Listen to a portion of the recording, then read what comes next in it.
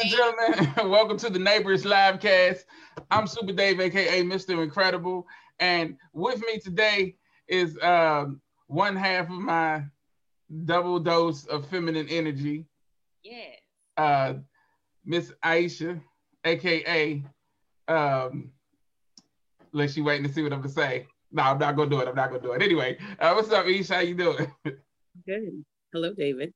How are you? There it is. Hello, David. She does that. Makes me feel like a 4-year-old. But we're good. We're good. We're good. You had a good week?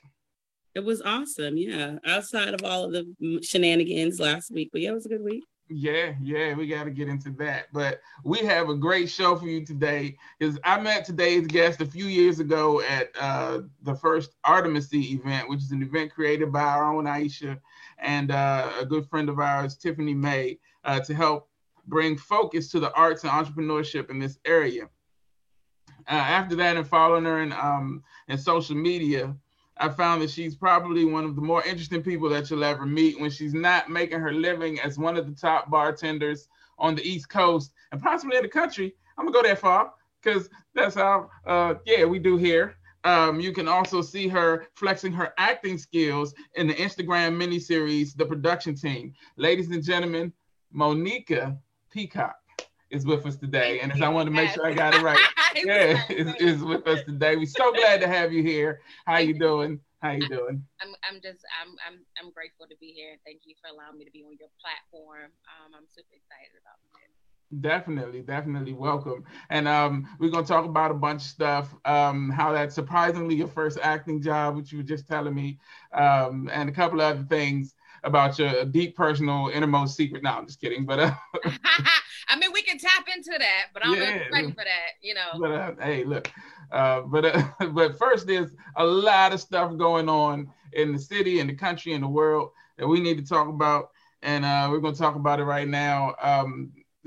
Unless you've been living under a rock for the last week or so, you've seen all the news, all the stories about the craziness that went down, where a number of Trump supporters basically attacked the U.S. Capitol. They ran up in there and did what murderous whites do. And so it was, just a crazy situation. At this time, they said 4 people have been confirmed to have been killed in the melee, and crazy 5 should go up to 5. Okay, yeah, and just a sad time in our country's history to see the level of hatred and division get to that point. It's been talked about ad nauseum for the last week. Like, people have analyzed it from a lot of different angles, and I'm not going to get too much into. I don't want to, go over a lot of stuff that's already been said a million times. But there are a couple of things I do want to touch on. But first, I just want to get you guys' opinion on it. I'm gonna start with Ish. Like when you saw like what was happening, like what was your reaction to the craziness as it unfolded last Wednesday? Right. So, I'm working as I am now. And I recall saying after the election, I think it was like November 10th, when I believe it was 5 to 6 generals were either resigned and or replaced. I was like, okay, that's, if you go based upon dictionary definitions, is a coup. I said, now it's lazy and pretty, like in your face, like ridiculous, this coup. But nonetheless, President Trump is definitely trying to stage a coup. And, people, I feel like in the United States, because we've never been in this space before, we see it in third world countries, Venezuela, and on the continent in Africa and stuff like that, countries, Zimbabwe, whatever. So we don't really understand the significance of these transgressions and the acts of the individuals that went to the Capitol to take back America. To compare it to the Black Lives Matter, I thought was so disrespectful because I'll just say this, so disrespectful, but there is a lot of misunderstanding about like the first, like your freedom of speech and the First Amendment. You have the right as a citizen to express and to protest. You have that right. As soon as you decide that you want to breach a federal building and overthrow the government, that those are treasonous acts. Yeah. Like literally is an insurrection, and that is seditious. So for people to sit back and like, you're trampling on my first Amendment rights. Right. Bruh, you can go out in front of the Capitol and yell, cuss, scream, act a fool. Those stuff, whatever you want to do here. Yeah, you can do whatever it is you want to do. It's not even peaceful, but there's that. As long as you don't put your hands on anybody, destroy federal property. They did all of these things. I mean, and there was Parler, which became huge after Donald Trump lost the election. And that was a space where they could coordinate and organize and discuss, but they've done this on the dark web forever. Yeah. So before you go any further, because you said a couple of things that I want you to, we talked about, you put up a post maybe the day after or maybe even the day of, just kind of giving some information about the terms that people are hearing used, things like insurrection and coup and things like that, kind of defining what these terms mean. Because, it's a lot of people who are, watching this stuff unfold and you don't even really know what those terms mean. So could you talk about that a little bit, like the definition of insurrection and coup? And it was another term, right? Sedition, yes. Yeah, so you heard a lot of these terms during the Civil War, because the act of seceding from the Union is essentially what they like is interrelated with this sedition. So sedition is conduct or speech inciting people to rebel against the authority or state or monarch. So the state, the United States.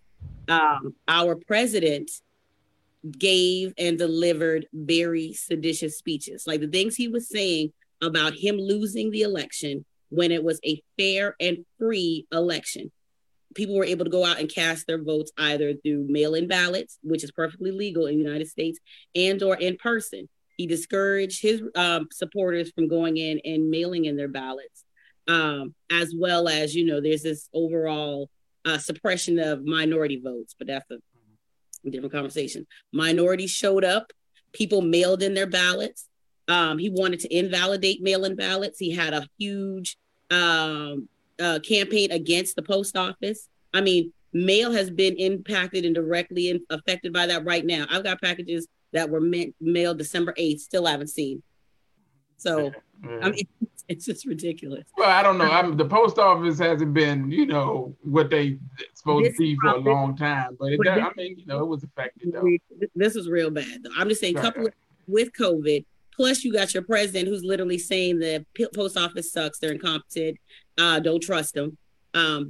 So there's that piece. So, but yeah, that's what sedition is. It's conduct or speech inciting people to rebel against the state.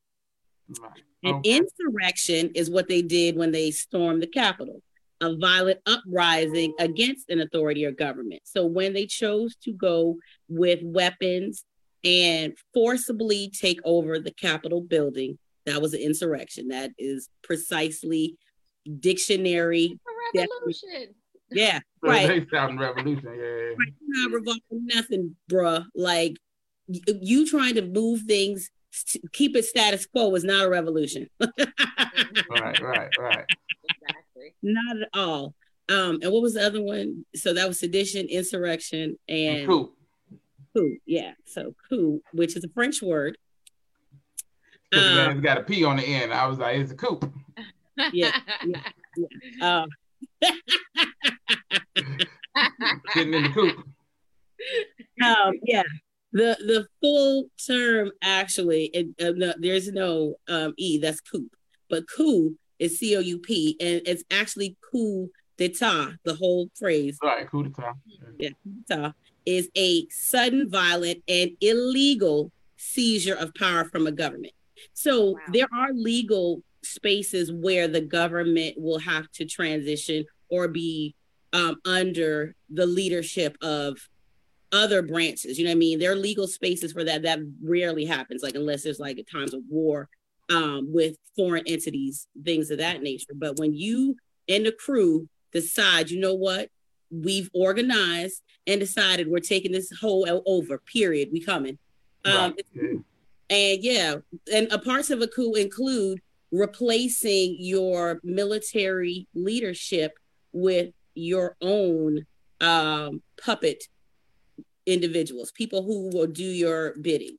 And that's what Donald Trump did. But that's let me say that. Dictatorship 101, right? I mean, but that's been the case from the beginning with the the Supreme Court stuff, and just all the people that changed, all the jobs that changed hands over the time, a revolving door. It was crazy, like with all the people who were fired and brought in. And it had directly to do with their willingness or unwillingness to follow orders, basically.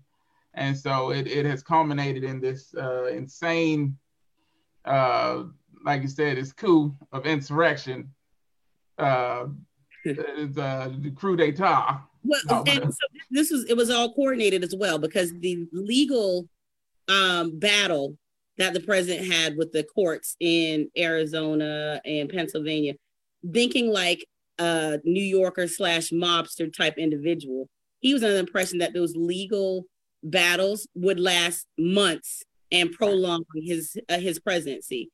And I'm like, that's not how that works. Shut it down quick. Nah, we don't see nothing. Nah. Yeah, it's like, we're going to take care of this today to let you know today these votes are legal. You lost the election. Right. Recounted the votes in Georgia. Again, I don't know if he thought that, well, people are recounting the votes hand by hand, it's going to take them weeks to finish the recount. Nah. Like, no. 2 days later, you still lost Georgia. Right. Lost everything. So I want to get Monniquer's opinion about the. So when you saw, what was going on Wednesday, what was your initial reaction? Like, what were you thinking? I was like shocked. I was like, this is really happening? Like, this is really happening? Yeah. And I mean, I know Aisha said, like, you hate to compare it, but like, we literally have spent since what? February, March. Yeah. Like protesting and being violent. Black people, brown people, minority people, people of color, period, have been attacked and killed for protesting peacefully, right? Yeah. And then you have these people who have strategically planned this, these Proud Boys, these anti-systematic people, a group of people come in and just overthrow everything. Right. You know what I mean? And then it was like, I had friends that were like called in to work the grounds or whatever, and they were told to let these people in, because I know you saw videos of them opening up the doors. Yeah. They were told to do that. Yeah, right. Because it was so crowded. They were so outnumbered. The police was so outnumbered. They just had to let them in. Apparently, that's one of like the defense, I guess, in war. Yeah. But it was still like, you had tanks out there for us. You know what I mean? Yeah. You had gas. And then when Trump wanted to make his little photo op, he like cleared the whole street. Yeah. You did this on purpose. And then the fact that they were known to, like, people on the inside, congressmen were calling because they didn't know what was going on and they were scared for their lives, and they were calling to see if the DOD could help them. Just imagine if they would have died that day. And the DOD was like, "No, you're good." Yeah, I'm sorry. At first. And they try to play that story down now, like, "Oh no, it just took them a while to get back." No, initially they were like, "No, you're right." And it was really worse when I started reading articles of security guards who were Black, and they were being outnumbered and being jumped. And you see, they were looking over, and they would see like their white colleagues just taking pictures. It's like, yo, I'm getting jumped over here. Yeah. You know what I mean? And I think that like that right there was like, dang, that's messed up. Like, you know what I mean? Like, you out here doing your job, and you think it's somebody that you've been with every day, not even think that they would do something like this. right? Just leave you hanging like this. And even if you didn't like me, right? Like you still have a job and you're out here not taking it seriously. Right. And you jeopardize my life and yours. Well, not even yours, because you're taking pictures. You're jeopardizing my life. Right. And I would have took that. And what did Michael Jordan say? And I took that personally. Yeah, right. I take that personally. I mean, how can you do anything but take it personally? It's such a just like you said, it's hard to believe that something like that would happen. Well, not really hard to believe. I think it is. I think it's hard to believe. I think it's just what's hard to believe. They're bold, and not all white people. The white people that stormed the Capitol, Trump supporters who let me classify them, Trump supporters who gotta be politically correct. Yes, because I don't want to be like white people did it. No, we're not gonna say white people. Trump supporters stormed the Capitol. They had the okay to do this. They had, you know what I mean? The fact that they were able to make it there, leave their houses, fly, get back on the plane, or even get to the airport and then be denied. Something was in these strategic planning meetings, something solidified them that they would be okay. Right. They were sure. The individuals who comprise the strongest and most ardent Trump supporters are offshoots of the Tea Party, and they've progressed into QAnon. Like that really is how it's. They're not classic Republicans. This is a subset of Tea Party members who specifically hated Barack Obama, couldn't stand Barack, and the idea of minorities being in positions of power is driving white privilege insane. So we're dealing with people who are absolutely manic with fear and righteous indignation. And they literally are, they've been prepping since 2009, 2008, when Barack was president for this moment. They've been talking about for 10 years. Donald Trump got in the White House and they're like, finally, we have our representation here. And he's been going to rallies, engaging with him. I mean, he don't give a damn about these people. And I was gonna say, the words. Like his PR team, like his whole strategy and his strategists and things are brilliant. Like he did an amazing job of, like you said, speaking directly to those people and getting them to the point where they feel not only are African Americans, minorities, the enemy, but the status quo is also to isolate them, to make them feel like it's no talking it out, it's no conversation. At this point, we got, like, if you hear some of the rhetoric that's going on right now, it's like, we can't surrender, we can't give up our country. And when you were talking, it was like, it's not anything really funny about it. I didn't want to be misunderstood. I laughed a little bit, but it's just because I was having this conversation with a friend of mine about how insane it is that the idea of losing this ultimate power is so frightening. It's like, what are you so mad about? Like, you own everything, bro. Like, y'all, like, you got it already. Why are you so scared? That's because they're so selfish. But it's the idea of losing that power, right? It's that selfishness, and like, I can't give up a little bit of this. Or think about it. If you are a poor white person, like poor and white, they don't go together. Oh, they don't want you to think it does, but that's middle America. It does, but so all you had was your right to vote, your ability to oppress. The you being white was like your power. So to see a black man as the president, I mean, it takes all of the prestige and privilege from that office away. So check, there's that. We don't give a damn or respect nothing about no president, because if you had this black man in there, guess what? That don't mean nothing to me. And then you've got Kamala. You have a woman as the first minority vice president, and it's like heads are blown. Right. We did this. We did everything in our power to stop Hillary, and then we got and then you got this. We can't even kill Biden because then she'll be in charge. Right. We can't even kill Biden because she's up to bat next. Yeah. So it's just man, like I said, it's such a mind-blowing thing. Like, I was with my mom on Wednesday, and I got a call, And it was like, yeah, they just ran up in the Capitol. I'm like, who? Ain't nobody run up in the Capitol? The Capitol that had 1,000 police officers on the steps when Black Lives Matter was trying to get in there. And well, it wasn't even trying to, was out there peacefully chilling and, you know, protesting doing yoga, murder and stuff. Right, doing yoga and dancing. And now it's yeah, and then the call just kept getting worse. Hey man, somebody got shot, people falling off the walls, they done busted through. It's like, yeah, it's just like, oh man, it was bananas. So yeah.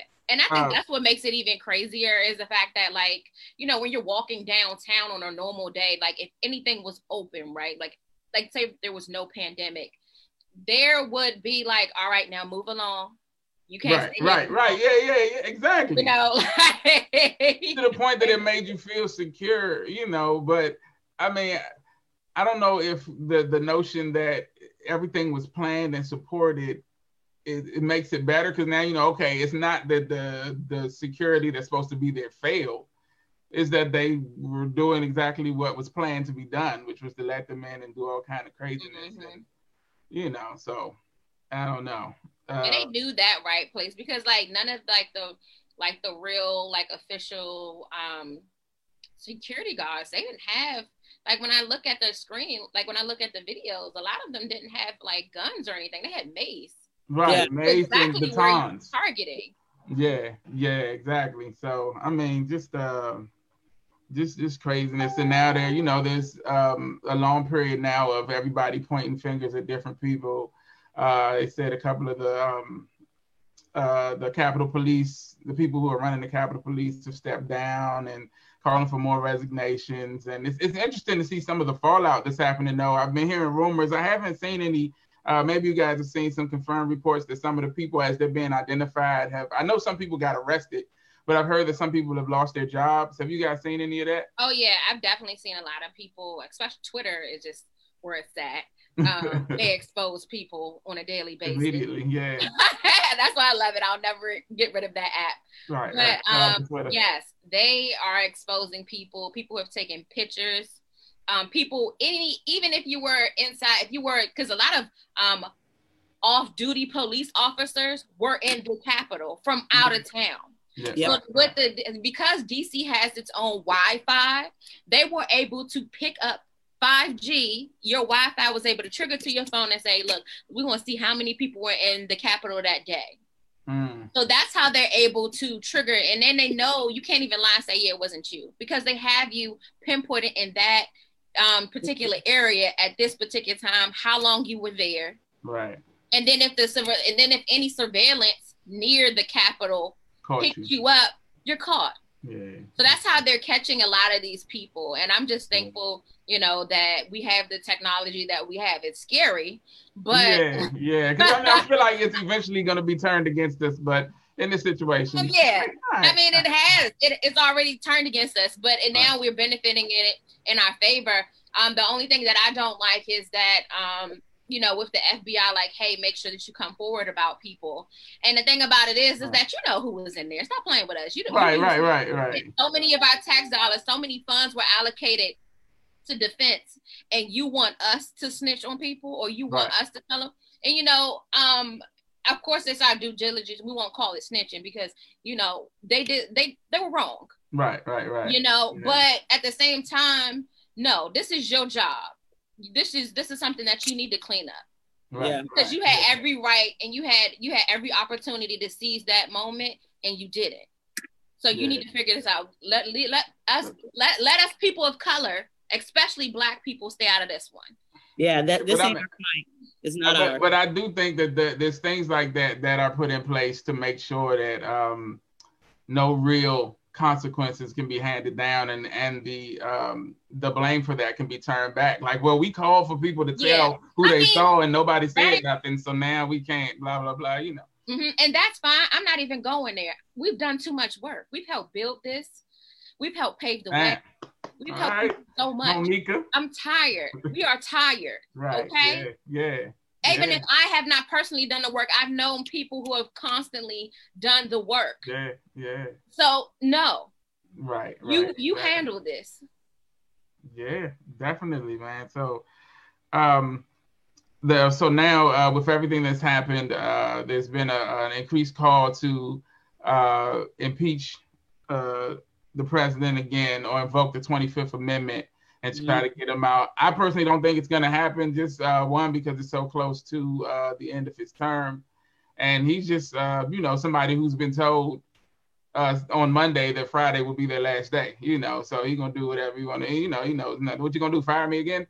And that's what they're basically trying to do. I definitely understand the aspect of not taking away the ability for him to get some of the perks that came with the job. Why did that not happen with the first impeachment? I think it was because they had no real. Unfortunately, he just got good lawyers. And then too, there wasn't nothing that could really stick to him. They stuck to everybody else, and you notice everybody else kind of were able to. They were either in jail or something happened to them where they were gone, like something severe, another severe punishment like jail. So they, nothing really. He had a lot of pawns. Right. So right. Even if he knew what he was doing. Yeah, the Republican Party has been very, and I put a lot of this on legacy Republican Party. So the Republican Party is completely in bed with the Tea Party section, the subset of them, the Ted Cruzes and the Josh Hartleys. So they don't have the balls, you've got like Mitt Romney. Right. Who's got the cojones to say right. He's been the only one standing up. Everybody else, they're either silent, like, hey, I'm not even like the Colin Powells and the Condoleezza Rices, the Michael Steeles, they're no longer engaged or active anyway. Nowhere, right? Yeah, so they don't care. And then you got the Mitch McConnells and Lindsey Graham's from South Carolina, who are just the absolute worst. So, did you see the video of them chasing Lindsey Graham through the airport? That's horrible. But that's what he deserves. Because had the Republican Party taken the time out to really denounce Donald Trump, you know what I mean? Like you think about it, he was running. There was like 25 Republicans that were running, and out of 25 white people, male and female, he was really the most competent. Get out of my face. I always say, sorry to cut you. I always say, since because I was contracted out to do inauguration, and like I was contracted out before we knew who was going to win. Let's put that out there and say, hey, going to do this. But from like just being in the atmosphere of Trump supporters, and not Trump supporter, the Republican Party.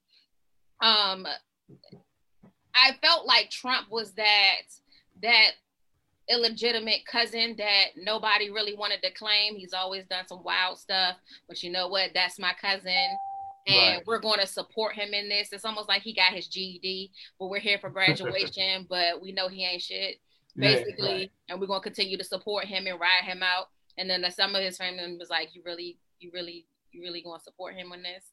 I'm just here for the drinks. I'm not here for a long time. I'm only here because my mom forced me to be here. Right. My mom and begged me to come.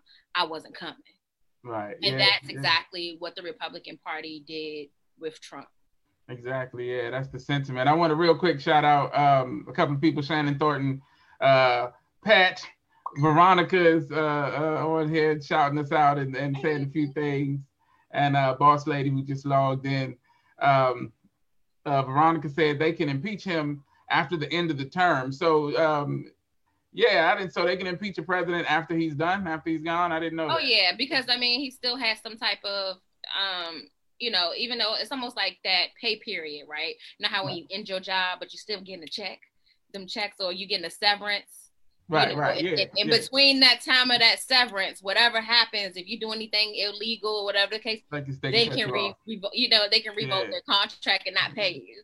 I think that even though I don't think it's going to happen, some part of me believes that it's going to happen, that they might impeach him, because I think they're going to do this to make a point. Right. Yeah. To try to make sure you know what I mean? Feels because like they can do that. Yeah, it's going to take they're going to make a point of the fact that he's always like, all right, I lost already, but I'm going to try to run again in 2020. He's already saying it, yeah. Right. He's trying to rerun. And then on top of that, he has like millions of support who have actively shown like they can be terrorists. Right. On not only just the Capitol, but I know they've been highlighting on the news about how so many people have been attacked. People of color have been attacked because of Trump supporters. Because of Trump. You know, where he's becoming he's always been a liability, but it's no longer safe for people. And I think people want a sense of normalcy, especially with the pandemic. We are already fighting for our lives from a disease, and now you got to worry about, we was already worrying about getting killed in the street, but now literally going to the gas station, about to go get gas, and then you get knocked upside the head. You trying to figure out what's going on, and he's like, "Yeah, exactly." Right. So I think that like for the most part, like they're going to make an example out of him if they do decide, because they're saying that they're going to have to bring Kamala in because they won the House. So if the minority or the Republican Party decided they don't want to participate in this, they're going to be like, oh, okay, that's fine. We're going to bring Kamala in. We're going to get the majority in to get him up out of here. Right. Because he is clearly, and more importantly, I think also this year, he's done a lot of, he's always been disrespectful since he's been in office. But I think this, the year of 2020 has been it's been embarrassing. Right. Yeah, exactly. No, I agree. Yeah, definitely. Yeah, it's been a lot, man. It's so yeah, it'll be interesting to see what they do. I follow your sentiment. Like I don't think that like he's gotten this far. I don't think that it'll that there'll be any real effort, even though Pelosi is making the moves. Like she's going around and feeling out the Congress and trying to see where they are. And she's saying that she has the support to get it done. So we'll see. And like you said, symbolically, if they can do it, I'm with it. Like, I mean, I feel like it's something that, just to, like I was saying, to show any other person who may have the idea of taking it this far, that's not, how America works and what we do here. So, yeah, I don't want to spend too much time on this topic, but I did. I'm so glad, appreciate you guys' opinion so much. And I think that part of the healing from this whole crazy thing, not that we necessarily need to do any healing, because like you said, I feel like it's like, well, no, I mean like us, like as Black people, but not directly related to this situation. I don't think that there's, like you said, I don't think that we really did anything necessarily, It was that one dude. Did you see the picture of the one dude that was standing in the Congress chamber with the hat backwards? I was not even mad at him. And I'm going to tell you why. Okay, explain that, yes. Because it looked like he was just in there like, yo, they really did this. He looked like he wanted to see like what was going on. We can't do that, though. He never even got that close to it or be in, like he looked like he would have never been like on a normal day, he wouldn't even be allowed past security, right? Right, yeah. So let me see what this actually looks like. If you really had just think about it. If the world had gone bad and you had the opportunity to go up and down throughout the White House, wouldn't you try to do it? I don't know, just because like I saw a meme that showed him standing there, and he had such an introspective look on his face that the meme was hilarious. It was like he's standing there realizing that he's the only one that's going to jail for all of this. And I feel like that sentiment is what, pretty much it was. It's like, why would you stop?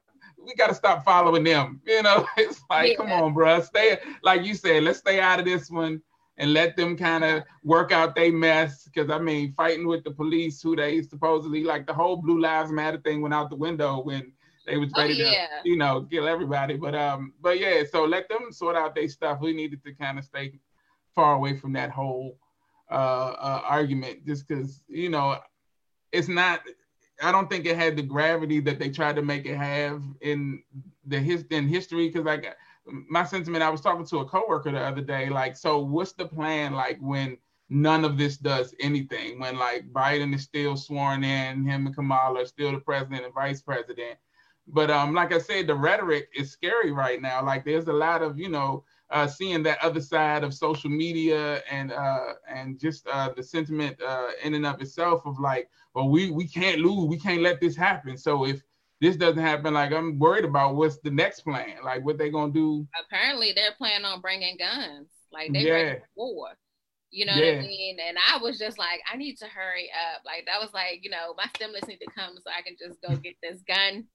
Right, yeah. Because you know, when white people get scared or when they feel like they're inferior, you know, it's a repeated history that they, you know, they come for blood and they'll wipe out a whole town if they can. And this was prime example. Like, you know, we always hear about the Black Wall Street. We hear about right, exactly. Like back in our history, Rosewood, like these Black prominent areas. Right. Chocolate City you know, DC used to be a Black prominent area. Right, you know what I mean? And you literally came in and literally destroyed a part of DC. Right. No telling what you would do. And then they've been finding bombs. And the DNC and the RNC. So no telling what you are doing. And you have people like the Proud Boys or off-duty police officers or retired military, or like some people might say, like I heard this white man say, crackers. That they be in the woods playing with bombs. Right. So telling what they will do when it's time for President Biden and Vice President Kamala to take their oath. Yeah. And I think that's something that needs to be taken serious. And of course, yes, people are going to be shot on sight, but I think white people are willing to die for what they stand. Like they said, it's a revolution. 100%. Yeah.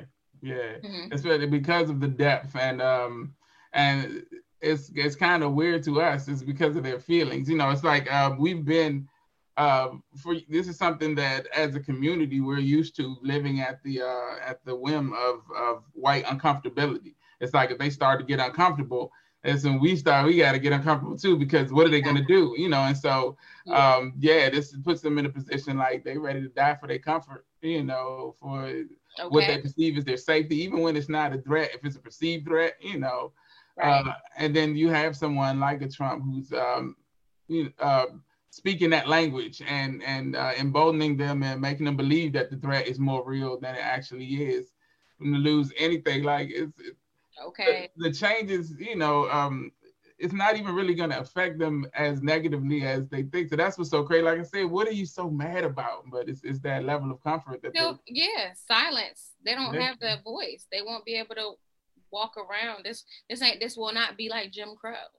Right. Yeah. That's right. But I mean that to a certain extent, it hasn't been like that for a while, right? Like it hasn't, but you knew, like, if you go to certain places and areas, you knew not to go there. Like, it's funny, I go visit my friend and my friend in Alabama, and when I'm out, don't go there no more. No. I love it out there. It's so peaceful. Alabama is lovely. I've been there too. It's really nice. And when I'm out there and it's just a different vibe. And when I'm out there, like we were like, say for instance, like we went to this restaurant and they didn't have a certain type of food that I normally like when I go there. So I was like, you gotta tell the waiter or whatever. I was like, you gotta tell the waiter. And I went like, yeah, you better make sure you tell her to this white lady. And so my friend was like, whoa, like yes. And her face was so the waitress face was like, who is this nigga?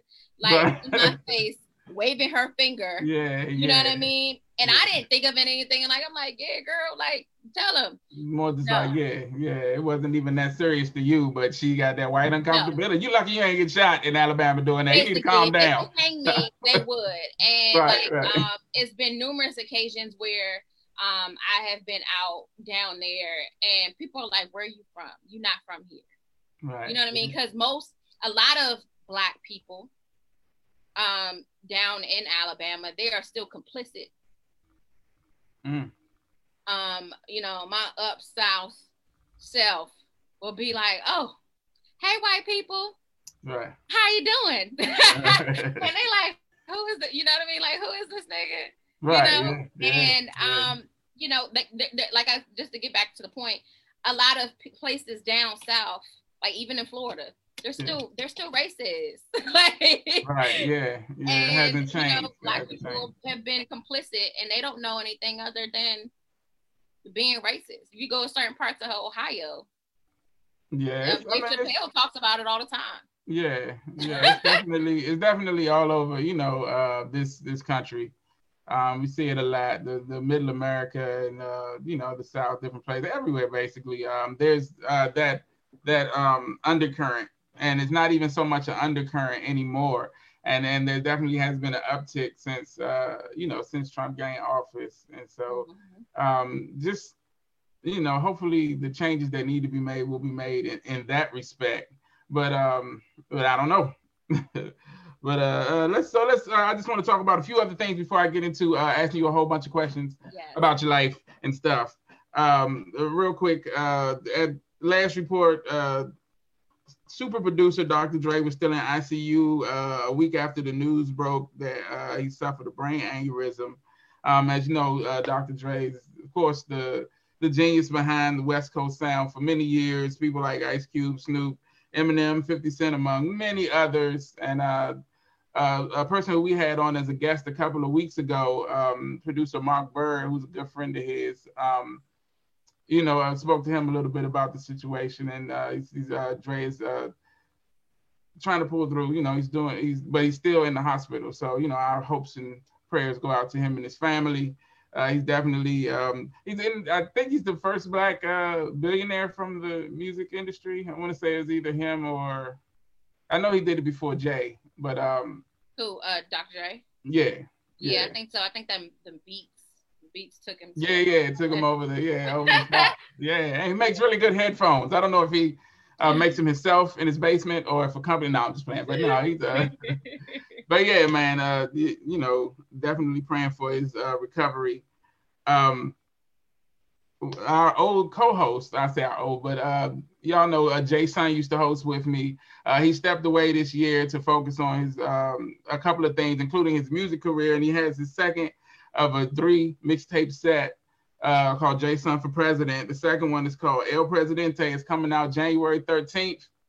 It's fire. It's a lot of dopeness, so y'all check it out. Shout out to Jason for making those moves and getting back to his music, which was, you know, kind of the heart of his whole thing there, and it's really good music. So y'all definitely check that out when you get a chance. Let's see. I also wanted to talk a little bit about, it's been announced this week that the coronavirus, remember that? Remember when that was a big thing? No, but the vaccine rollout has officially started. It's been reported that DC Mayor Muriel Bowser has set dates for the first groups to start planning to get their shots. I haven't heard anything. I've heard rumors, but I haven't seen anything official about any mandatory anything being mandatory at this point. All they've done is set dates that people can go. And of course, they're starting with their first group, which is, I think, people over 65 and frontline workers. And then the next group includes like teachers and people in healthcare and who deal with children and things of that nature. And, you know, on down until they get to pretty much everyone. And we've talked a little bit on this show since they've been talking about a vaccine, about the idea of receiving the vaccine. And I just want to get your opinion on it, Mo, if you, you know, do you think you'll take the vaccine? Have you thought about it? I'm not taking it. If I've survived this long without it, why would I take it? Right, yeah. Then on top of that, everything, they don't even know how this stuff works. They still don't even know how the coronavirus works. Right. They're willing to risk people's lives. Yeah. 100%. In order to make the world safe. Yeah. And I'm just not going to be that type of risk taker. I support anybody who wants to do it and want to be on the front lines for that. Kudos to you. Right. I'm just not going to do it. You know, and it's sad because like when they talk about the vaccine, like I think his name is Dr. Fauci or whatever. Yeah. Anthony Fauci. Yes. He talks about how like there are so many different forms of vaccines. Like, there are 3 different types of vaccines out, right? Right, and then even with those, it's still not guaranteed. He's saying like, hey, I watched a video or something to him on the news, and he's like, yeah, if you have a pre-existing condition or you have some type of health illness or you're taking multiple medications, this might not be for you, because that can offset all types of things. Right. Yeah. So like, you know, you're not even, so you basically, and then after that, we're hearing so many things about how people, and it could be rumors, or, you know, but you're hearing about people who are healthy, who are getting these vaccinations, are even getting really bad side effects from it, or they're dying. Right. So yeah. I'd rather just risk it, you know, and just continue to do me, like eat healthy, take my vitamins, you know, work on being healthy like I have been. I didn't get the opportunity like most people to stay, you know, to stay quarantined. I had to kind of like work through that. Right. And so if I've been able to do that and still survive this pandemic, and it has nothing to do with nobody who has, you know, because I've known people who died from it. Right. It's a serious thing. Yeah. But we need to take more precautions about how we're moving and how we're handling our day to day. A lot of people are nasty. Yeah. A lot of people are nasty, and they do not take the proper due diligence as far as hygiene is concerned, to be considerate of others, to not spread any germs. Right. Yeah, and that's just evident in how fast it's been spreading. How, you know, even with the vaccine and things, the spread is still rampant. Yeah, like you said, people are nasty. Like, it's so surprising how foreign of a notion it is for people to wash their hands, you know, on a regular basis. Like, I'm a hand washer. I wash my hands regularly. Yeah, in the industry, you gotta wash your hands. Yeah, definitely. And you know, there's been, you know, of course, different things about people that are in a position like yourself, who have to continue working, who, you know, your bread and butter is dealing with the public. And but like you said, if you stay with your routines, make sure you're washing your hands, keep your mask on, things of that nature, you know, hopefully things will start to get back to normal as more people do take the vaccine. Not me, but more people. Right. Other people. Then not to cut you off, but then another thing was, and what I believe, not to say that is like, I do believe people should be safe, but I thought it was so strange that my brother said something like a long time ago. He was like, yeah, stick your hand in dirt. And I was like, what? Like, stick your hand in dirt? Like, you're tripping. Like, that's not going to solve the coronavirus. He was like, no, think about it. If you're exposing your body to germs, like natural germs, it'll help fight off those other germs that are coming your way. And when you think about it, it sounds crazy, right? It's like, I was looking at him like, nigga, but you hear so many stories about how so many people have not left their houses, and they're getting sick and they're dying. Yeah. Right? People who have been out are fine.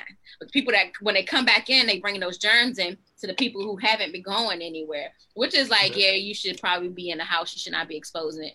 But if that person would have not like necessarily, if they would have probably tried to like at least go somewhere and expose like some type of like dig your hand in some dirt or something the case may be, then they would probably be able to fight off some of those diseases, because you're literally kind of like standing stronghold. Like, you're literally kind of like building up your immunity. Yeah, you're building your immunity for it. But, and so I want to ask you real quick, is your brother a fan of the show The Office? Yeah, yes, he is. That's where that came from. The guy Dwight was like, we should have a bowl of dirt, and so everybody can have a hand dirtying station to build up their immunity. It's hilarious, but I mean, it has some, you know, some, I don't know about two implications, but it has some, you know, that theory is sound, like building up your immune system to the point where even like there was a thing years ago in Russia. They used to put newborn babies out, and they would of course cover them well, but they would put them out in the cold, like, and let them sleep there. But it was to build up their resistance to cold and their immunity, and it worked. It kept them. Wow, I didn't know that. Yeah. So I saw something about it. I saw the story and read up about it, and it's just interesting. So that's kind of speaks to that sentiment of building up, doing things to build up your immunity. I don't know if a bowl of dirt is necessarily the the answer. I don't know either. I looked at him and I was like, but yeah, but I was like, we might need to start encouraging people to maybe even not necessarily go outside and be with the public, because you're gonna go outside regardless. Right, like I have a friend who was like, you can go to the grocery store and catch it. Right. Yeah. You know what I'm saying? It's not like you out at a party. Right. And my friend, she's recovering from COVID, and they was like, as long as you have symptoms, you still technically have COVID. Right. And yeah. She had this, like, she lives by herself. She can't afford to keep going to Uber Eats every day. You know what I mean? And having to leave the door. She had to go to the store. So just imagine how many people who have COVID, who are going to the grocery store. Going to the grocery store, going to work, going to different places, out of the same necessity. Like, okay, I have this.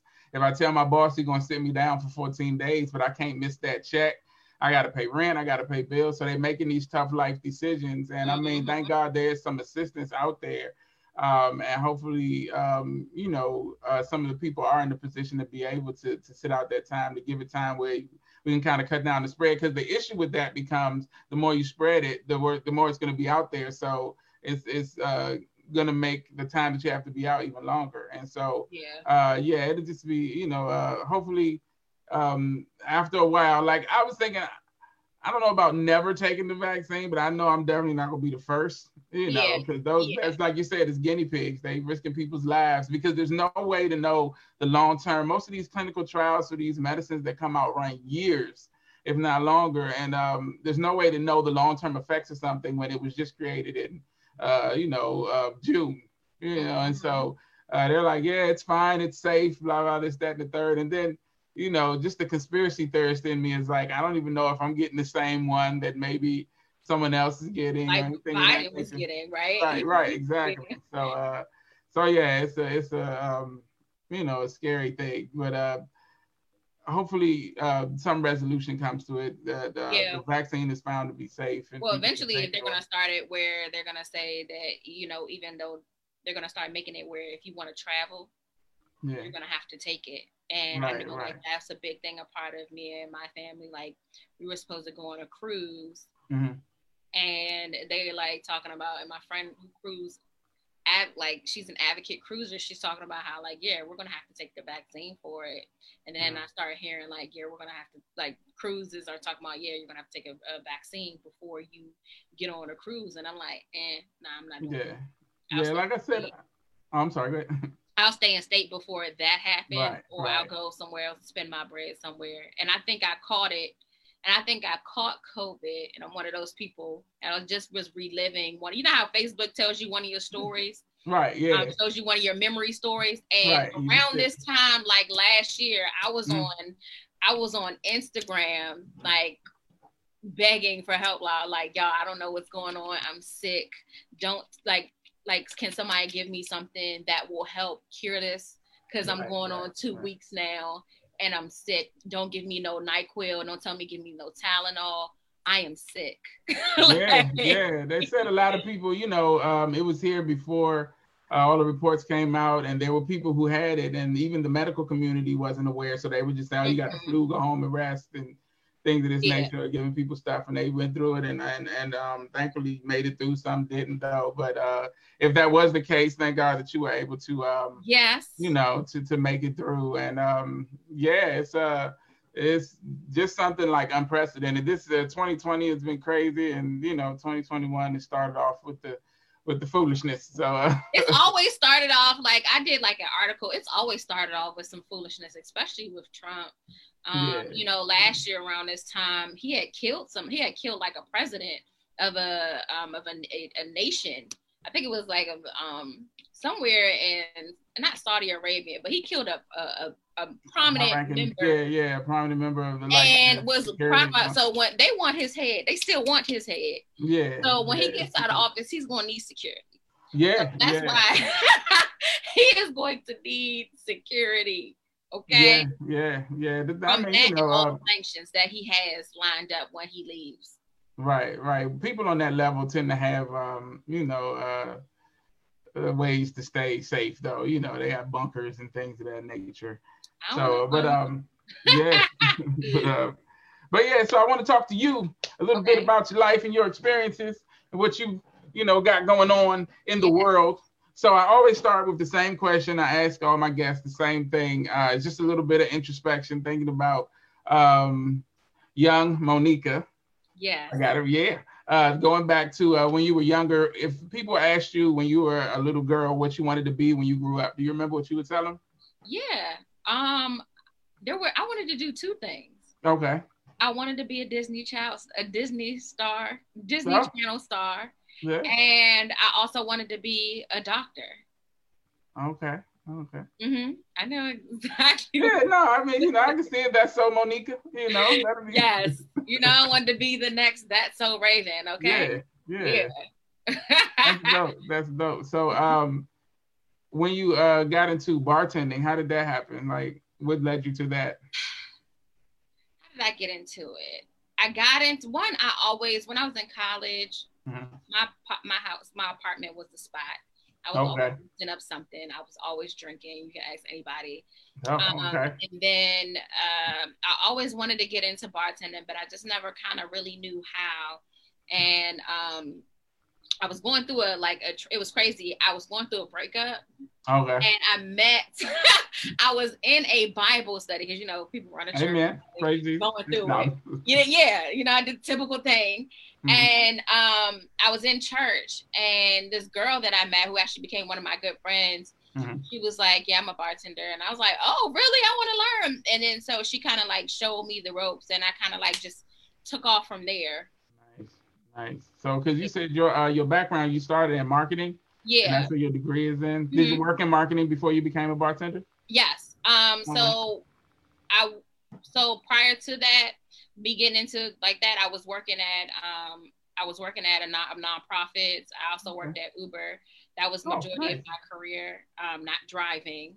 Right. Office, because people were like, "Yeah, you drove for Uber." No. Like you said, I was a vehicle technician or something. Yeah, I was working in their office. In the office, though, cool. Yeah. Cool. And that was just a plethora of experiences, and I love them for that, and I still keep in contact with them. But most of my background is in tech and tech marketing, products and the operations of it. Because marketing is very broad. Most people think oh, you're gonna promote this, like some people are not meant to be the promoters and the sellers. Some people are meant to just be in the background, creating the ideas, helping with operations. Right. And I'm the girl. Okay. So I was doing that for about 2 years, and in the midst of that, I had the opportunity to still bartend. Nice. And I got to do a lot of events, and it opened up my eyes, wow. And then once I left Uber headquarters, I tried to do other contracting roles with marketing, and they just were not lasting long. So eventually I just there was a period where I just went full throttle, where I was doing nothing but events. Okay. For bartending. I worked in a bar probably for maybe a year, and then I had quit because somebody put their finger in my face, and I just was like, "Oh, yeah, you can't take that disrespect." Yeah, no. Yeah, because it wasn't the same way you had did the thing with the lady in Alabama. She was like this, and she was a white lady too. Yeah. So, but that endeavor into bartending has paid off. You were just telling us before we started that you entered and won a cocktail competition recently. Yes. So that's dope. Yes. So there is in the DMV area, there is a nonprofit organization called Chocolate City's Best, with a group of talented minorities in the industry, bartending industry, and hospitality industry, who got together and started creating platforms and opportunities for other minorities and people of color in the hospitality industry. And one of the ways that they do it is they allow you to compete. Okay. And as you compete in the cocktail competition, you win prizes. Like this particular year, the top two were allotted the opportunity to not only go to Portland, but they're also allowed to get scholarships and certifications. I'm a part of was allotted because I placed third. I was able to get scholarships for certifications, which I'm working on right now. Okay. And then it also just helped elevate my platform, and they connected me with so many people that I'm thankful for and have mentors now, in my industry, especially with women. It's been a hard road with women for me when it comes to bartending. Everybody's like clawing at each other. Right. But now I'm in a safe space and a community of women that are embracing and loving, and it's just great. Cool. That's awesome. So, you talked about like the industry and the different things that that you're going through as a woman. Is it something that you would recommend to other people, like to other women? Oh yeah, most definitely. Yeah. I always say, like, if you want to get into it, just jump into it. I was thinking about this the other day and like reflecting on my life and just reflecting on this past year. At the beginning of 2020, I was doing things that were out of my comfort zone. Some good and some bad. At the beginning of 2020, out of my comfort zone, I was actually trying to like go into the restaurant part of bartending because I had never done that. And It was always like, you gotta wait. And that was difficult for me because I never had to wait. You know what I mean? Right. And if somebody denied me, I took my opportunity. And I think that scares a lot.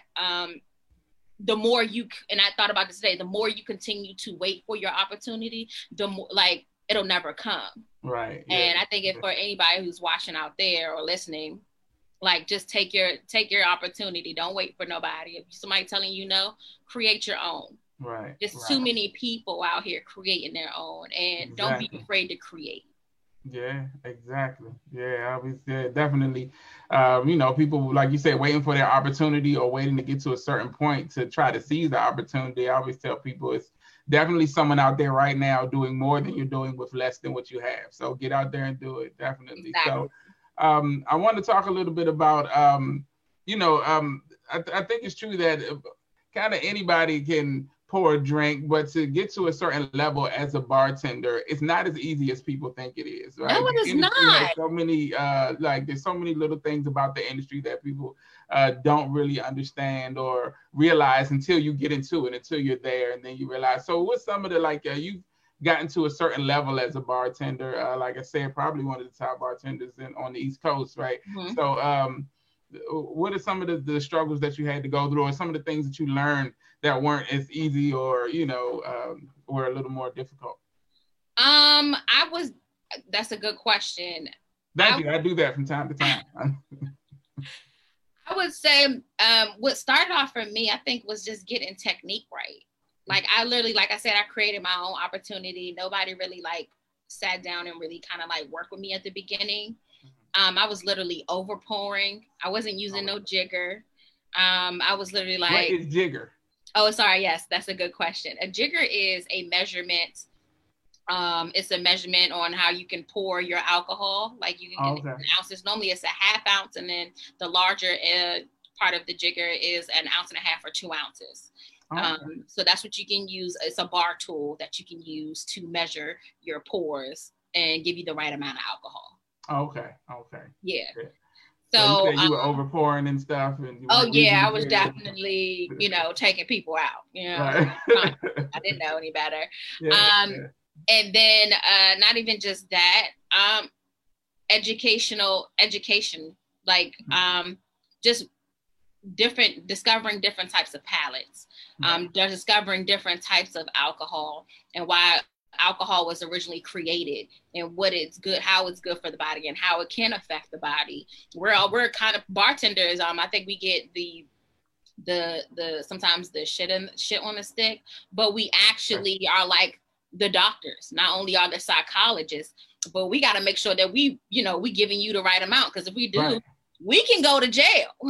Right. Yeah. We can go to jail for pouring you too much and you get out into an accident. We go to jail for that. So making sure that I follow the rules and the laws that I have to adhere to, and then just spirits in general. When I say spirits, I mean the different types of collective bodies of alcohol, from your cognac to your vodka to your tequila to your whiskey to your bourbon, knowing the difference between whiskey and bourbon.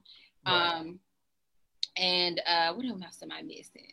From your wines, there was a time where I only drank sweet wine, like sweet red, and now you can't even, you put that stuff in front of me, I'm like, what the hell is this? You don't want no Roscato? No. I mean, I might have it from time to time, but then I might splash a bit of tequila or some bourbon in it to try it out a little bit, give myself a little cocktail.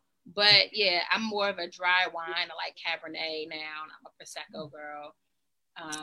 You would say your palate got more refined as you. Oh yeah, most definitely. So do you have a signature drink like that you make, like something that you do better than anybody, or something that you? Yes, and actually that's what helped place. You said that with comment. Yes. Like, tell me what it is. I want to know.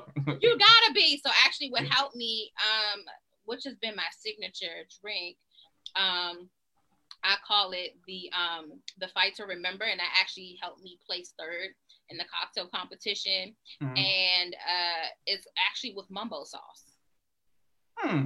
Yeah, so that's my signature cocktail.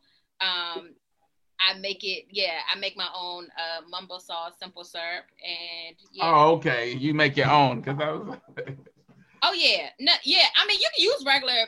I wouldn't use regular mumbo sauce, but yeah, you have to make a kind of like a concoction of a simple syrup with mumbo sauce. But yes, and don't knock it till you try it. Such a DC thing, yeah. Because I was thinking that doesn't sound good, but it obviously won third place, so it must be, delicious. Oh yeah, and it's very different and unique. One, I wanted something when I thought about Chocolate City's best, and I was just like, a lot of these people, they're not born and raised here, like, or they are from here, or, no, they moved from a place. I was like, I'm gonna try to represent. Like, let me show you what real Chocolate City people do. Exactly. You know what I mean? Exactly. Yeah. I have been in the I was outside. That's what they say. I was outside. Definitely. So, I wanted to incorporate mumbo sauce, and I played around with it for like 2-3 weeks. It wasn't just like something that was like, I want to play with this. I had to do it. And then with the competition, I had to make it replicable. And what replicable means, you have to make sure that not only can I make it, but can you make it, and the person who follows the directions make it. So they were very, very big on that. So I had to, switch up some things, and I was kind of worried. I was worried during the competition that this might not be good for me, but I was just like, let me just go out with a bang. And it actually, people enjoyed it. The judges loved it, and presentation is everything. That's another thing that I think helped me. Confidence, it was a confidence booster with bartending, because with that you got to really know what you're talking about, and you got to be confident. We have to be natural born sellers to get you to drink what you feel like you should be drinking. That's or what we believe is the right choice for you as they feel. Right. So there's that marketing aspect of it. You pitch yourself to people, because you might change somebody's mind. They might have come in thinking, I drink this and that, or you let them try something new, and you give them their new favorite drink. So that's a dope aspect of what you do. You talked about the level of confidence that it takes, and in the business basically, and how much you have to be a marketer, and how much you have to sell and things like that. So how much did that marketing experience, or do you use it on a regular basis, or? Oh yeah, I have to use it. Yeah, with this whole entrepreneurship thing that I've been doing, yes. But I've definitely used it when it came to bartending. One, I had my own like mobile bar. I have my own mobile bar. Oh, really? Business. Yeah. So you can also book me online, or email me, and we can discover prices and packaging. But yeah, I had to start from just marketing, period, my own business, and contracted myself out. I think marketing wouldn't have, if I would never done the networking and marketing for myself, most people wouldn't know who I was. You know, and I literally had to put myself out there. Right.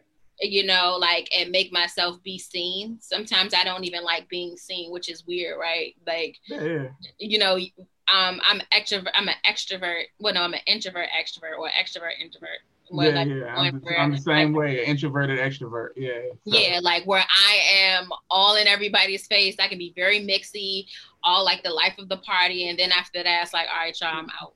Right. Also cherish your personal time, your personal space. Like I need to recoup.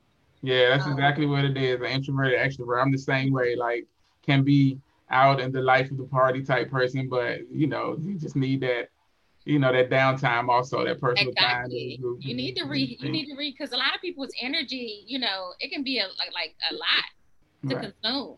So. Yeah, definitely, and it can affect your energy. You know, you try not to let it, but it definitely can. Yeah. So I want to talk a little bit about your endeavor into the acting field. Yeah. And because you are part of this Instagram mini-series called The Production Team. So how did that come about? How did you become a part of it? So how I came about it, one of the girls that I went to high school with, and we danced together too in high school. Her name's Courtney Warren, and she would follow me on Instagram, and she would laugh at a lot of my stories, which were true stories. Like they weren't, and she was like, hey, I got this idea to do something like The Office, but a Black version, you know. And I was just like, she was like, but I would love for you to be in it. And then I was like, I don't know, I've never acted before. Right. And then I was just like, all right, cool, like why not, right? And so I did it, and it was very fun. It was very fun. Got a chance to network and hang with everybody, and I got the opportunity to kind of like show my personality on screen. Most people only get my personality if you're in person or if you follow me, but you really got to see me, and that opened up another layer of confidence with me as well, and just working through the kinks of that, and you know, so maybe one day somebody do find me, you know what I'm saying? Right. You know, be ready. Yeah, that's dope. Yeah, you should definitely, like I said, you know, it's hard to believe that was your first endeavor, you know, 'cause I watched it. Thank you. You know, just in preparation for this, and I went and followed the page and all of that, because it's good. It's well written. It looks like crisp. It looks like well done. Yeah, like I enjoyed it. She wrote that. She wrote that. She's very animated herself. So when she wrote it, I was like, okay, I was reading through it, and I was like, okay, how am I gonna do this? And I felt like it was a struggle a bit, because my role is like this Kim Parker / Natasha Rothwell from like Insecure kind of role. And I was like, that's me, but then it's not me. I'm more so like standoffish with guys. So that I really had to like tap into like those roles when it came to my character. Right. Yeah. Yeah, so you did some character building. That's cool. That's cool. Yeah. And you know, putting together who the person was. That process can be interesting. You know, I do a little acting myself, and that process of finding the character, finding the similarities and the differences, and playing off of that can be an interesting process. It looked like you did it well, in my opinion, but Thank you. Do you think that process worked out for you? Like, first of all, how did you, in your way, like, what was your process into getting into the character, and then how well do you think you did it? I think there's room for improvement for me. Okay. I do believe that I would like people to see more. Maybe if I could have been a little bit more extra with it. I think I was more so trying to like really just show me. I wasn't trying to be like other characters at first. But then it was like, I still wanted to be reserved because I don't want to be this typical Black girl, like, but I kind of am like,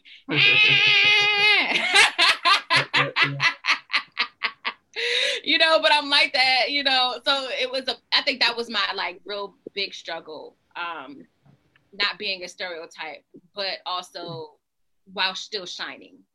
Right. Yeah. But I loved it. I look forward to next season when we do it. And I can't wait to see what she does next, what she writes next. Next series. That's dope. So it's on Instagram. What's the page where people can see it?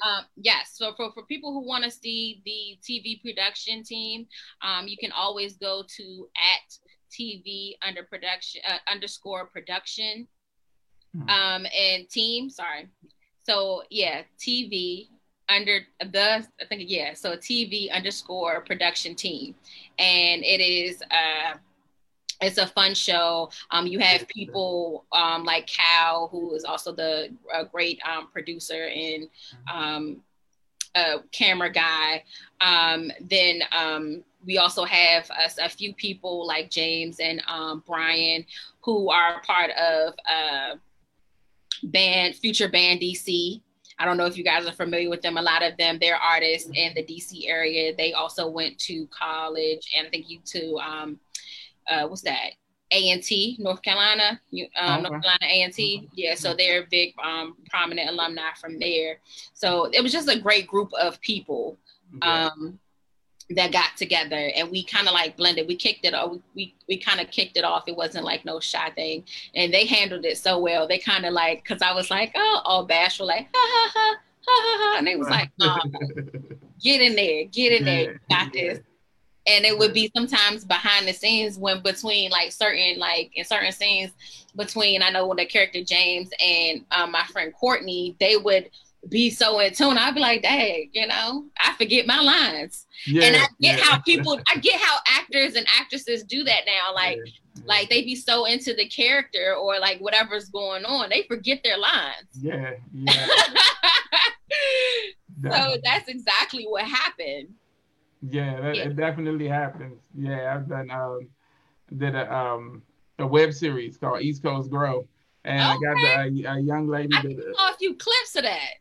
Oh, okay, about the marijuana cultivation center in DC. Yeah, and the young lady who starred in it, Devin Thomas. We've had her on the show.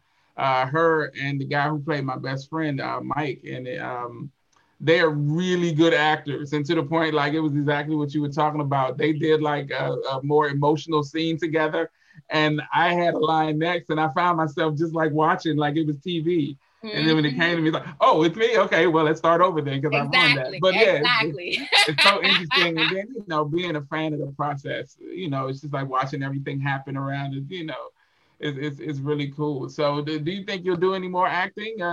You know, put yourself out there, do some more stuff. I'm not like I will do. I'm not gonna say I won't. Like I will. Like if she does a season 2 and she invites me back on, I will definitely be back on for season 2. Am I actively pursuing any acting? Pursuing it, not at this moment. Okay.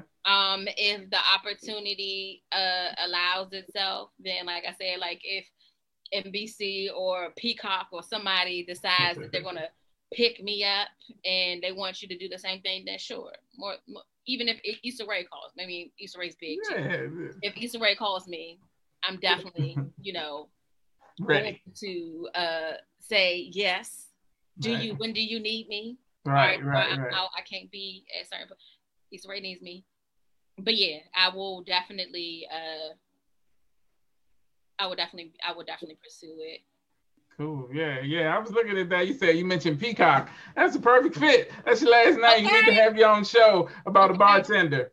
Okay. Call it Mo Peacock. Yes, yeah. I thought I would be what would be cool because I've been in a competition. I've only done 2, but the way competitions are set up and done, maybe they have cake wars and they have like these competitions for food. Mm-hmm. What about for alcohol? Yeah. Oh, that'd be, and the alcohol manufacturers are always looking for new ways to get their product out there, man. You should pitch that to somebody. That's a brilliant idea. We're going to talk after this about some stuff. You need to set up, alcohol competition show. Get everybody drunk. They'll love it. It'll be wonderful. Drink a bunch of stuff now. Yes, like have them go through. And I even saw like a glassware competition or a glass competition on Netflix that had me like, everybody got, it's time for one. That'll be dope, man. Like really, we need to set that up. At least pitch it and see what happens. You never know. Yeah. But so I'm with you. What the alcohol community refers to as a lightweight. What's under a lightweight? Like I don't drink at all. And I mean, you don't have to necessarily. I think there's a transition. There is a transitional. No, not going to say transitional. Okay. There is a growing trend for non-alcohol or low ABV cocktails, and low ABV is low beverage volume, which are literally little to no alcohol. They might consume alcohol. They might have a little bit of alcohol, but it's not something that's going to have you like, ooh, like pause. Like if you were to drink a regular margarita. Right. But I think in 2018, 2019 is when the trend started, and it's been a growing trend. A lot of bartenders are starting not to drink anymore. They've developed drinking problems. Yeah, I can see how that would be a hazard of the job. Oh yeah. Access. Oh yeah. Or they just decided that or they never drink. Like or they just don't want to drink anymore. They've done it. They've been there. They've done that, and they're trying to do things a little bit more serious. Like I know I had a friend who was just like, I had to stop drinking because like I just couldn't do that and then try to get back up and do work the next day. You know what I mean? Like, and I get it. Like, and that's how I'm slowly starting to be. Even though I still have my moments are still like, oh. Like I had my moment on Friday. I was literally folding clothes and drinking. And I was like, ooh, I'm drunk. Did you get the clothes folded though? You got the clothes folded? Just about. Oh, okay. Well, just then maybe you need to ease up a little bit if you could. Right. So it was just like, alcohol is an extreme drug if you let it overpower you. Definitely. Yeah. So I think is for you to say that you don't drink, and I think it's also a lot of I've been hearing a lot of people who shame people for not drinking. Oh yeah, no, I'm not that guy though. I love drunk people. They laugh at all my jokes. Yeah, no. Well, people shame you for not drinking. Oh yeah, all the time. Yeah. So and there's also a thing for that too, like where it's like, no, don't shame nobody because that's what you want. Because you're not a part of the majority. Right. You're still the minority. Yeah. Doesn't mean that, how you choose to live your life is wrong. Right. Yeah, I appreciate you saying that because it's a tough road for people who don't drink. Everybody laughing and having fun, and I'm just like, I don't get it. And, Yeah, that's exactly what it is. It's tough for the sober person at the party because everybody wants to, have drunk conversations or freestyle with you. Exactly. And that's not, I'm just playing. No, seriously, that's how a lot of people are feeling. So that's why they're coming out with like new cocktails. Like, I don't know if I have Heineken in my fridge right now, but it has no alcohol in it. Oh, yeah. Yeah. Well, that's not Heineken at all. That's ginger ale is what that is. I think. No, it's Heineken. It sounds like old duels. I mean, it technically is. I mean, I have a can. I could literally go and pull it out for you. But I was at the harbor. I was at the Tanger outlets, and they were giving them out for free. And I was like, hey, at first when I saw Heineken, I said, oh, free alcohol. And they saw alcohol free. I saw it, and then they were like, "No, we just need to see you." And then they asked me for ID, which was weird. Yeah. So it was like, all right, so you asked me for ID and you ain't give me no alcohol, but I was like, all right, cool, I'll take it. And we ended up drinking it with our hot dog pretzels from Auntie Anne's. Oh, so yeah. that actually went really well. Wow. Hot dogs and beer, I get it. Yeah, yeah. But it tastes just like beer and nothing affects you. Interesting. I might have to give it a whirl. You know, I don't know. But you should. You should. But yeah, I'm so you're still doing like you said, you have your mobile bartending or your what do you call it? Yeah, I'm a mobile bartender. Yeah, that's it. Yeah, I'm still a mobile bartender. Okay. I recently before Christmas, I had did like a virtual cocktail session.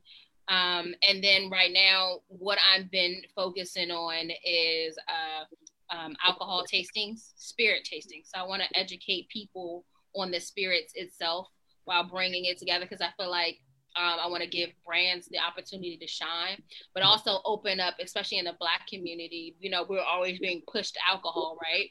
Mm-hmm. But nobody gives us the opportunity to kind of like choose and get varieties of alcohol that really might be aligning with us and what really fits our palate. You know, they just say, here, this is good. Here, this is good.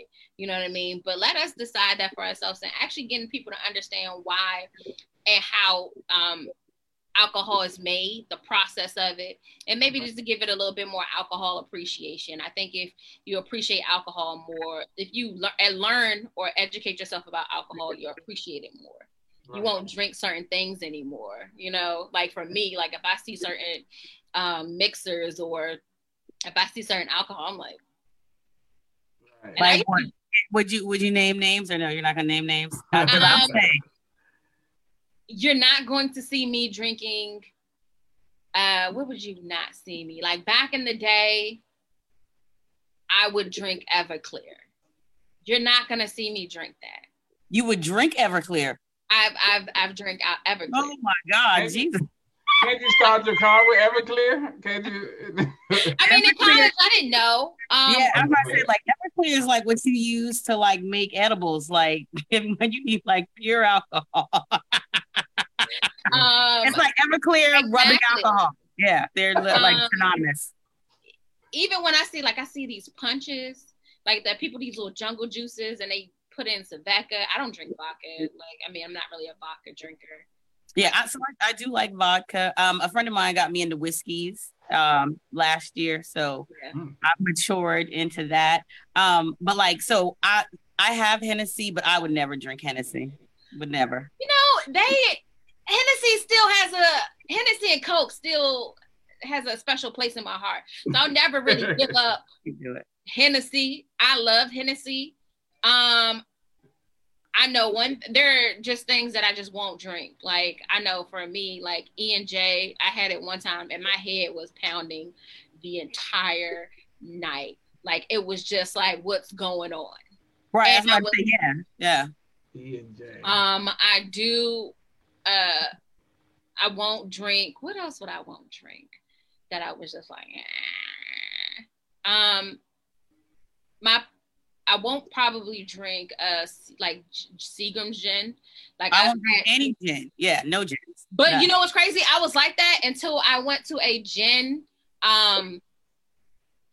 conference, like workshop, and we had to do like 52 tastings. And there are some gins out there that taste phenomenal. They remind you, huh? The juniper, I can't get down with the juniper, and gin is such a potent kind of flavor. Like, you know, somebody who's been drinking gin. You know what I mean? Like, if you smell it, you can't tell. But gin, you know, it's like, yeah. But you know what's crazy? You use vodka to make gin. I can believe that. Yeah, because vodka, like, especially if you get a nice, clean, unfiltered or filtered vodka, it's a good base for like a lot of stuff. But yeah, I've got some Hendrix, and there's this local distillery here that makes an interesting gin I want to introduce you to. But I have yet to find a gin, and gin has to go with juice. Like, I didn't realize the significance of why until I tried to drink gin with other things. And I was like, it's hard already, but it needs the juice. If I'm going to drink it, it will literally be gin in some kind of juice. Some of my favorite, I've actually, I attended a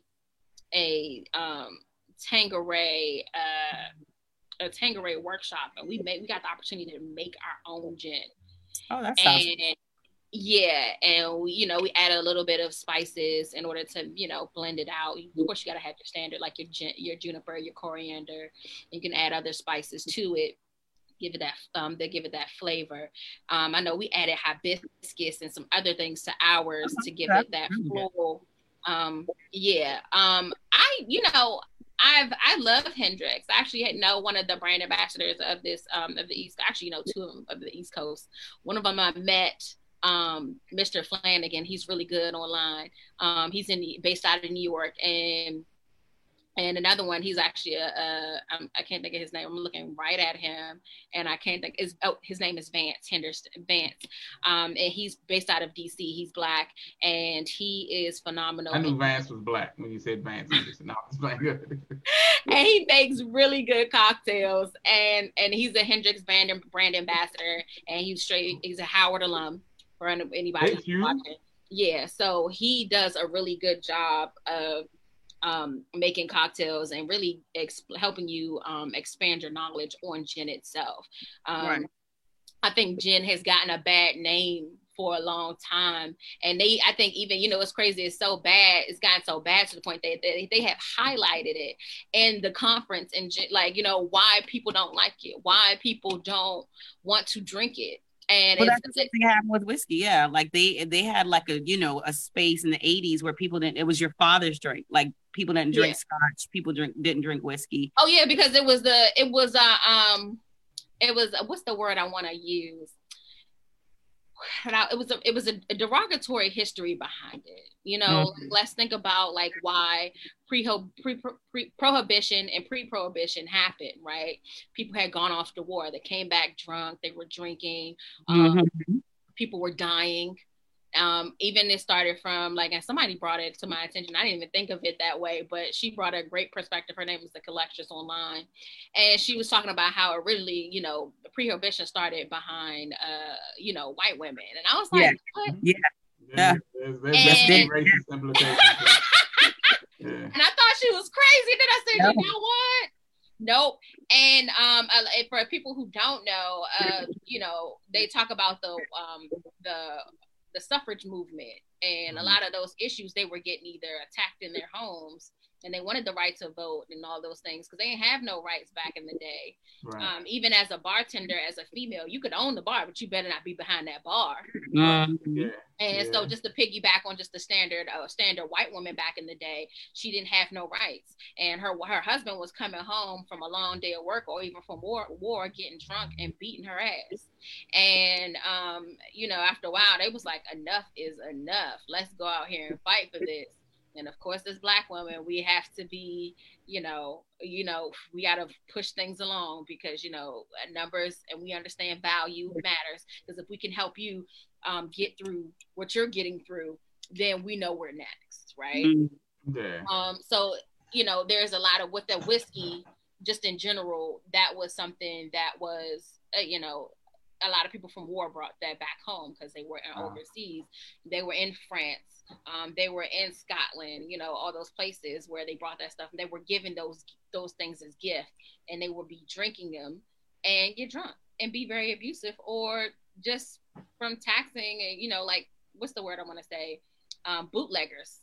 Bootleggers were killing each other, and you had mobs that were in control of alcohol. I knew that aspect of it. Yeah. So it's so much around alcohol, from how it started to how it's been how it's paved the way for us as people, from a health aspect to a industry perspective. Nowadays, a lot of minorities in the hospitality industry, they have there are a lot of people from jail, people who have felonies are in the hospitality industry. Wow. And without the hospitality industry from serving or being a bartender, they wouldn't be allowed to make money. Right now, they could be struggling or suffering. Or doing more stuff that got them in jail in the first place. Exactly. Man, it's so it's such a deep, rich history of it. This is why you're the best bartender, because you know all this stuff. This is so interesting. We got to have you come back through to talk to us some more about this history of alcohol and get us all drunk, and we'll tell stories of yesteryear. No, but man, I want to thank you so much for coming to hang out with us. I don't want to go too far. I think Aisha had some previous engagement she has to get to very fast. You said you gotta you going down to the Capitol today to I'm just playing. I'm just I was like, wait, what? No, I'm just picking on her. But yeah, man, I do want to thank you so much for coming through and joining us. It's already 12:30. And whenever the time moves this fast, it lets me know that we got to have you come back through and kick it with us again. The conversation was really interesting. I appreciate it. I want you to tell everybody one more time where they can see you on the Instagram mini-series. Yes. You can go to at TV_production team and find me and my lovely co-host there. And you can also follow me on Top Shelf Peacock. And follow me in my journeys of spirit tastings. You can also sign up for the next spirit tasting that I have. I'm having a spirit tasting coming up this week, which I'm excited is mezcal versus tequila, which I'm really excited about. And the next one that I will be planning is for Black History Month, where you will get the opportunity to learn about Black distillers and their particular brands of alcohol. Because we want to, because the doors are opening in the hospitality and distillery industry, and they're making room for Black people, even though we were the ones creating it for them. I want to highlight them, and I want them, their brands to get more exposure. And I want us to, sometimes I want us to buy Black. Not sometimes, but I want us to buy Black. Always, yeah. Yeah. So if we can, let's do it. So thank you for your time. Yeah, and opportunity for allowing me on here. No problem at all, man. And the social media that you gave, that's also where people can get in touch with you if they want to do to look into your mobile bartending business or to hire you out as a bartender. Yeah, I'm on Facebook and Instagram at Top Shelf Peacock. Top Shelf, like TOPSHELF, and Peacock like the bird. Right. So Top Shelf alcohol, and then there's Peacock. So yeah. Right. Yeah, man. And I'm serious. I'm gonna reach out to you about looking into maybe a reality show based around the competition. Okay. Industry. I'm That sounds amazing. I'm definitely down. Something that would be great to do. Yeah. I know I've talked to this about plenty of people. I'm not really I probably would rather be just the planner operations, but I know some good people that have been in the spaces of competition after competition, and they just killed it. So yeah, I'm down to talk about it. That's dope. All right, yeah. So we'll dig into that. Isha?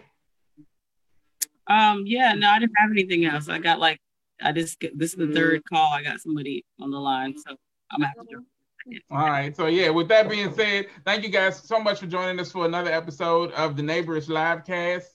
On behalf of myself, my feminine energy, this Aisha, and our esteemed guest, Monniquer Peacock. Yes, thank you. Yeah, I got it right. Okay. Because I know I'm gonna mess it up at some point, but I'm glad I made it through the whole show without doing that good. So thank you guys. Check us out next week. We'll be back with more guests, more great conversation, more information, and more fun. Y'all have a great week. Take care of yourselves and each other. Watch out for the murderous whites. They're out there. No, but I wasn't ready. Hey, they out there taking over stuff. But yeah, y'all be safe, be happy, be loved, and keep grinding. All right. Peace.